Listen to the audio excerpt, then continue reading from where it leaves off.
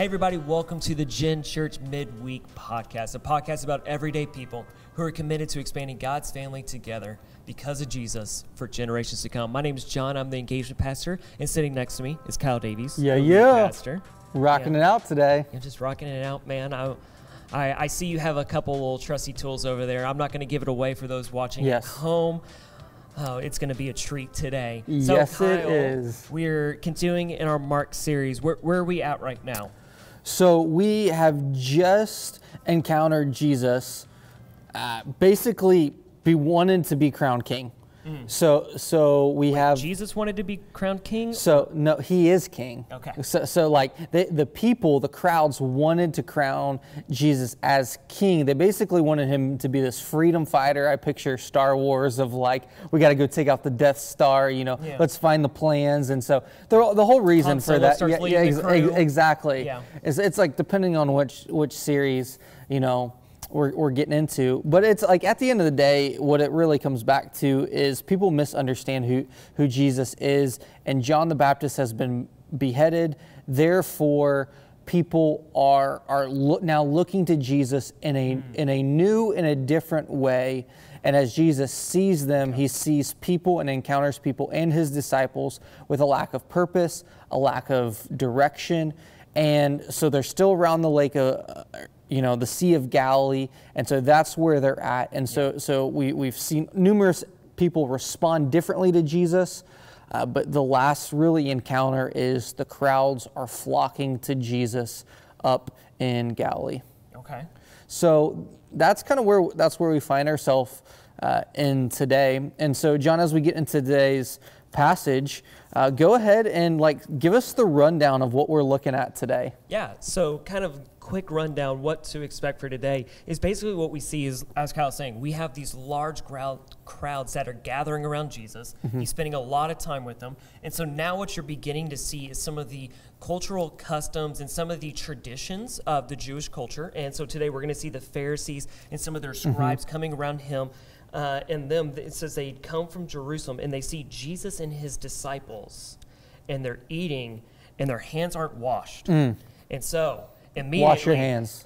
Yes. First off, wash your hands. Gross. But second, the Pharisees are looking at this and saying, "Hey, Jesus, you're talking about being the Messiah and everything. You're the one to go. But why are you breaking the traditions our culture has had for so long? These are written in the Torah. Yep. These are written of how we can be clean and so we can go into the presence of God. That was the big thing around a lot of this, of why they wanted to be spiritually clean. And so even you see some of the different things of washing their hands, holding to the different traditions in the marketplace and stuff like this. And so the Pharisees begin to ask Jesus about this. And what he has this nice little one-liner. He says, you leave the commandment of God and hold to the traditions of men. And what he begins to use, he uses this example of Moses talking about honoring your mother and father to parallel this kind of, this example of God's commands versus man's traditions.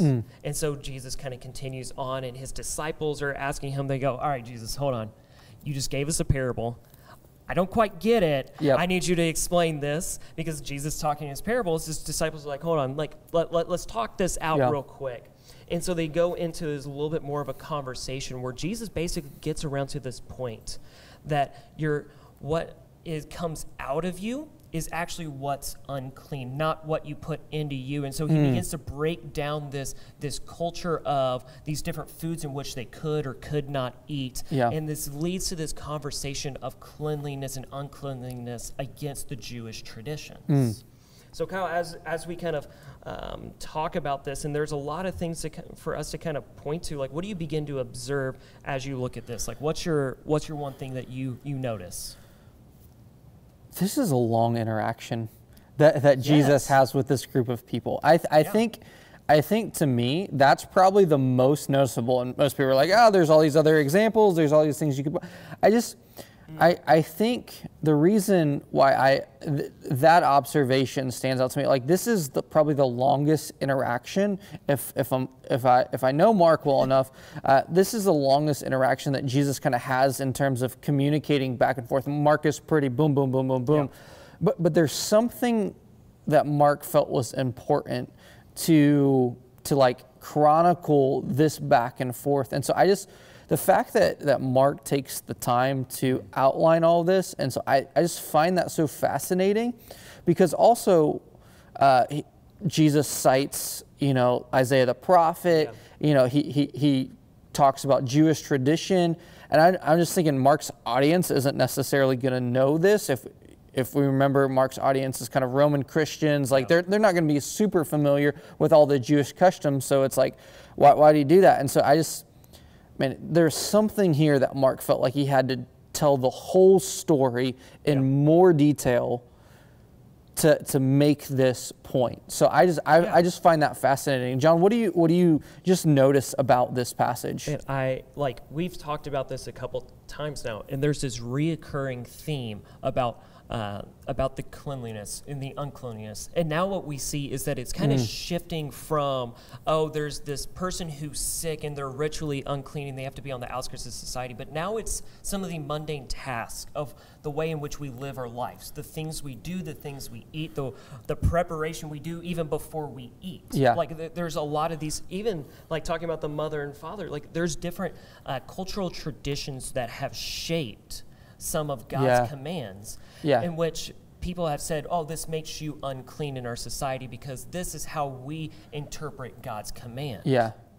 So he's reducing and redefining true purity. Yeah. Is probably the best way that if I had to sum that up, is what I see Jesus doing through this passage is he's redefining what purity really is, because as you have said, for them, like there's a lot of external things to do to maintain purity. And let's not throw the baby out with the bathwater in terms of like purity standards was very important to God's people. They were responsible to point people to Yahweh, the living God, and the way in which they is living differently. And some of these standards were in place for proclamation and preservation of the people. So like if like cleanliness is a good thing, especially in ancient societies, if you didn't clean, disease was going to run rampant and basically kill people. So therefore it makes sense that some of the ceremonial cleansing and just the ritual cleansing and just the cleansing that they had to do as part of life, the distance that they had to create if someone was, had a disease or something, was actually for preservation of the community. So in two ways, it's pointing back to God and the preservation of the community. But what Jesus challenges here is if that's the only way in which people begin to define what purity is, then they've missed the mark. And he points to an example of Corban, or basically is what it is, which is setting aside a portion of your property or money, designating it for God's purposes. But once you did that, say you needed to come back to it, and you're like, hey, my mom and dad's got to move in with me, like they're sick, I need extra money, or I need extra land to sell or do something with, so that they can be a part of it. Basically, the Pharisees and the preacher were like, nope, you dedicated that to God, you ain't getting none of it back. And Jesus is saying, that's hypocrisy, because how can you expect someone to honor their father and mother when you're not allowing them to take back some of the land which hasn't been used, hasn't been sold, is still rightfully theirs, to honor their father and mother with? You're actually maintaining control and power with that. So we see a hypocrisy or an inconsistency that Jesus points out in the life of in the Pharisees here. Yeah. Okay. So, as we begin to go through this and we kind of talk about this different shift in purity, and I even think something for us to kind of notice is this is Jesus talking here. Yes. And this level of atonement is kind of shifting. They had to have a formal way of becoming clean. Yes. There was a bill to pay, and now Jesus is the one who will pay that and does pay that. Yes. So as we begin to see this and he begins to make this shift, what do we learn from God in this? Well, I think what we see is that the heart behind the law was always love of God and love of people. It was not a commitment to standards for the commitment to standards' sake. It wasn't like, here, I'm going to pull out the tape measure. It wasn't like, okay, it wasn't like, okay, here's the standard. You got to get to here. So you need to do everything you can to get to here. And it was like, it was much more concerned, less about the actual standard, but actually the effect of the standard on others. Again, it was their witness to the nations. It was the preservation of the people. And so what you see here is what we learn about God is God ultimately cares about internal purity that manifests itself in external purity. Yeah.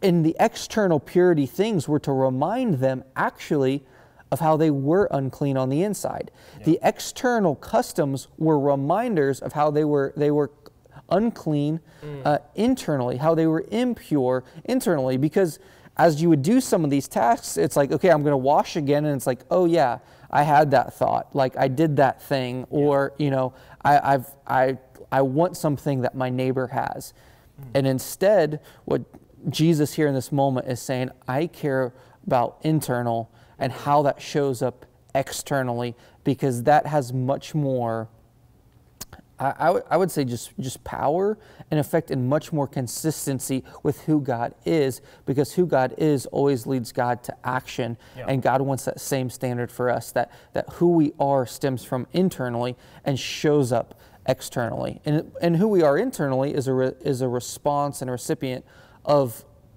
who God says we are. So if He gives us some things to do that then say that we're unclean internally, then we're legitimately unclean. But then if He makes us clean internally, that needs to show itself internally. So, John, as I start to articulate some of the distinguishing remarks there about what is clean and what is pure, and what is impure, and what is unclean, and as we look at kind of all this cleanliness stuff, sometimes today we don't always think in terms of cleanliness or uncleanliness, purity, impurity. Those aren't words that we always use.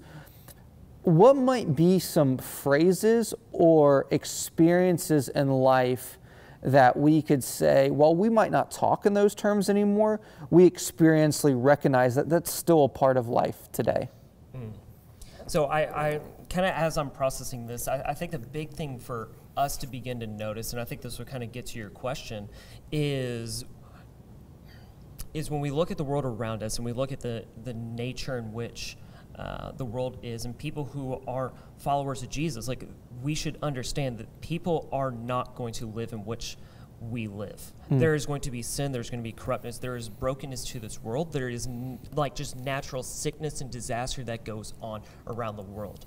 And so this level of intake, like, we're going to take that in because we're going to see it, we're going to hear it, we're going to have to process through different things that are happening around us. What I think, like, kind of where we begin to get is what is almost just kind of brewing in your heart is, as we take in and we see the different things, as we see the people around us who get a new car, who get a nice house, is jealousy growing within our heart. As we see people who say something or do something that we disagree with, does anger and just this resentment towards that person brew in our heart? As we begin, like, as we look at other people, do we begin to have lust? Do we begin to have that jealousy, that those things? What's going to happen is, living in a broken world, we're going to see things, we're going to experience, we're going to hear things. What I think Jesus is coming around to is what is affecting and shaping our hearts. Yeah. Is it the things in which we're seeing, we're perceiving, we're hearing from the world, or is it who Jesus is in God's word? Yeah. Is it relationship and covenant with Him? And when we talk about this covenant shift, it is this mutual relationship where God has invited us in to this friendship, to this loving relationship with us. Yeah. That there's this level of, I'm going to do this and you're going to do this. We're going to keep this oath to each other. Yeah. And God has invited us into that. And so I think that's what we begin to see here, that it's out of the heart of the man that we begin to see, as it lists out here. Out of the heart, we have to be weary of evil thoughts, of sexual immorality, theft, murder, adultery, coveting, wickedness, pride. I think that's a big one in which we're even seeing in the world today. And I'm not sure if this is answering your question, but I think this is where we begin to see this, what it tells us as man, that really what we need to be watching is, yes, there's, man, like, I mean, you can't watch any TV show now without a level of worldliness in it. Yeah. I can't watch The Good Place. I can't watch Game of Thrones. I can't watch any of this stuff without a level of sin or corruptness in which I see. Well, and the fact that you would even say, like, that you would make a value judgment and notice that, like, when those things happen, it's like, the fact that we still speak in terms, maybe not the term guilt anymore, but when there's a level of shame, and what we mean by that is someone were to really evaluate us and our actions, on some level, someone would disapprove. Or if we really opened up ourselves, if we were really examined, then we would be rejected. And so, and then the guilt portion is that we've done something wrong, like where we don't meet some standard, and so we feel, kind of shame is the kind of almost internal feel, and then guilt is like, that the external standard, that it's like, okay, I know I should have done that or acted that way, and I chose not to, and then I caused, a fracture in a relationship, or something didn't quite, or I didn't make the right choice there, and it's like, and there's a brokenness there, and it's like, man, I got to do something to make it up to that person. So I think sometimes when we use that language in today's world, I got to make it up to them, or I got to fix that, or man, I feel like I got to do something to keep a level of approval, or we got to do, we've got to even create certain standards for ourselves and others, so we don't feel like we miss the mark. Because if we self-create the standards, then we can kind of always hit the mark. So if it's like, okay, if using a basketball analogy, like if it's like, okay, the standard in basketball is to make like 2 free throws out of 10, and it's like you make that the standard because you know that you're only going to make 2 out of 10, then it's like, sweet, I don't have to feel guilty or inadequate because I met the standard. And so we try to change certain standards for in society. We try to change certain standards, even we try to do it in religion. I mean, let me get this one.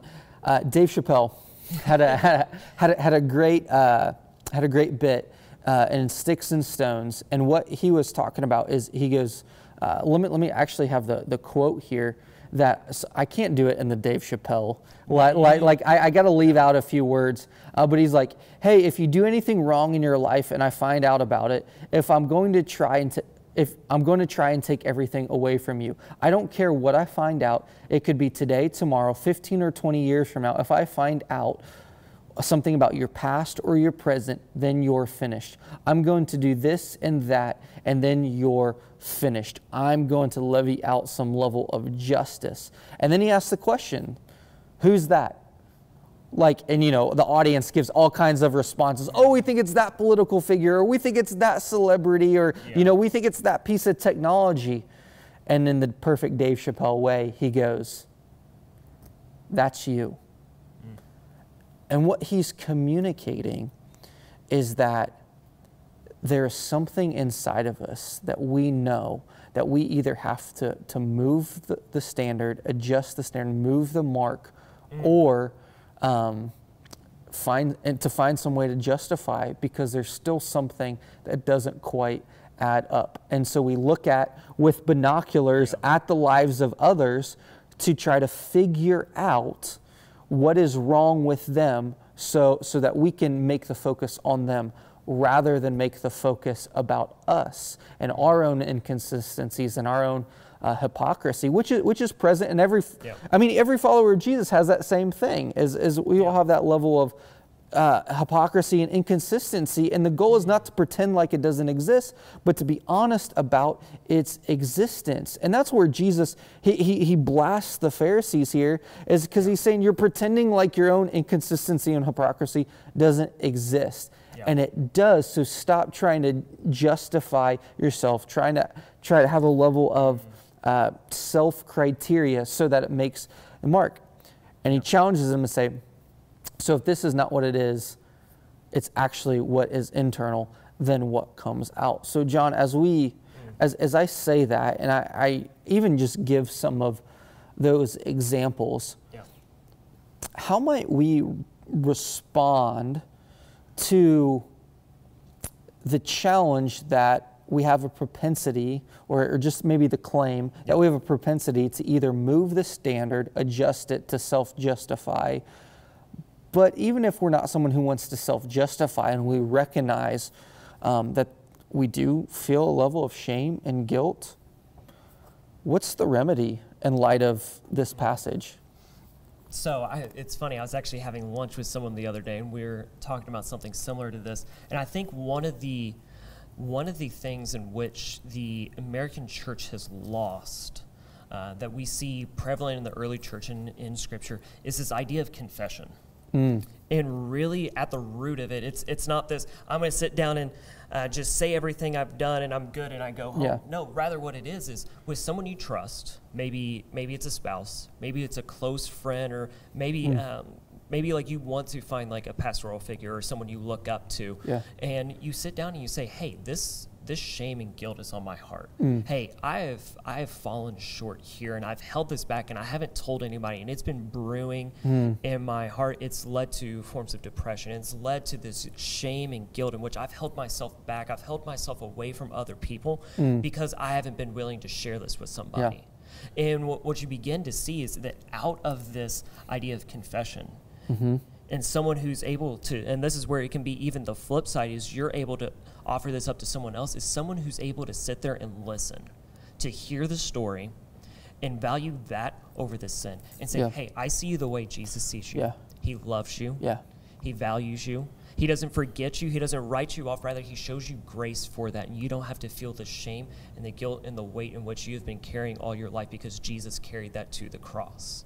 When we're able to do that for others, it radically changes, because even what you're saying, Kyle, like, I mean, it's so easy, like in our culture, that we look around and we say, this person has done that, writing them off, not going to watch their movies. I'm not going to listen to their podcasts anymore. I'm not going to interact with this person. And rather what the church can say. Well, we cut out the negativity. We cut out. That's something that's super popular to say is, well, let's just cut it out, get rid of it. And what we see here, and I think this is what Mark shows us time and time again, of what this culture would say is ritually unclean. The people that should not be around you, Jesus, is the same people that Jesus is inviting in. Yeah, because uncleanliness creates barriers. And the beautiful thing is that Jesus doesn't allow the uncleanliness of others to create those barriers. He actually breaks them and says, I'm pursuing you. I'm going to make you clean. And so when we sit in our perspective, we think the uncleanliness of others is what actually creates the barrier between them and us, but it's actually our own impurity and uncleanliness from our heart that sizes someone up, evaluates them based on some standard that actually is actually creating the barrier and the distance from them. And so what Jesus is saying, it's actually what comes out that is creating that barrier, not some set of external standards, customs, others' choices that are choosing to create those barriers. And so for us, where I think that starts with is it starts with confession.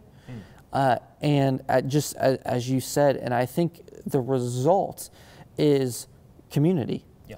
It starts in confession and it results in community. And I think for so many of us, we want it to start in community and then we want it to result in confession. But I think for us to begin to realize that it's actually when we begin to confess where we're actually at with others, that reduces the distance. And the result is community.